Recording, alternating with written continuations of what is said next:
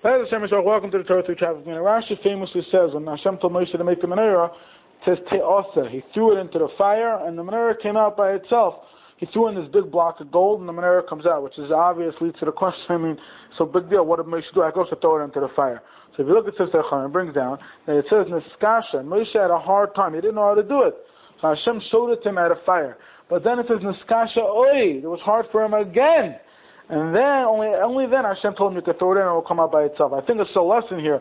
Sometimes we go through something and we're wondering, like, come on Hashem, okay, I did my estados, I put my foot forward, I told you that it was hard. Why are you not helping me all the way? Sometimes you have to be in a skasha, sometimes you have to get back up and try again. Hashem wants to see, Hashem wants you to turn to Him and say, skasha, it's so hard for me. In this world, so many times we're like worried about things. Did we do enough? Did we not do enough?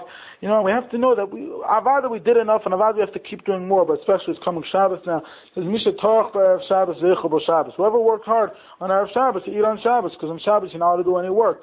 One of the key halachas on Shabbos is muktzah. You're not allowed to touch anything that you didn't prepare before Shabbos. So you don't have to do everything. Everything in this world is just about trying and starting things. Gedal Yeshua said that a bacher who doesn't know the first blot in every masechta means he's not a real bacher. You have to try every masechta. You have to keep trying things. And tell Hashem that it's hard. Again, it's hard. And hopefully we'll be zeicha to the Yom Shekul Shabbos. Have a great day.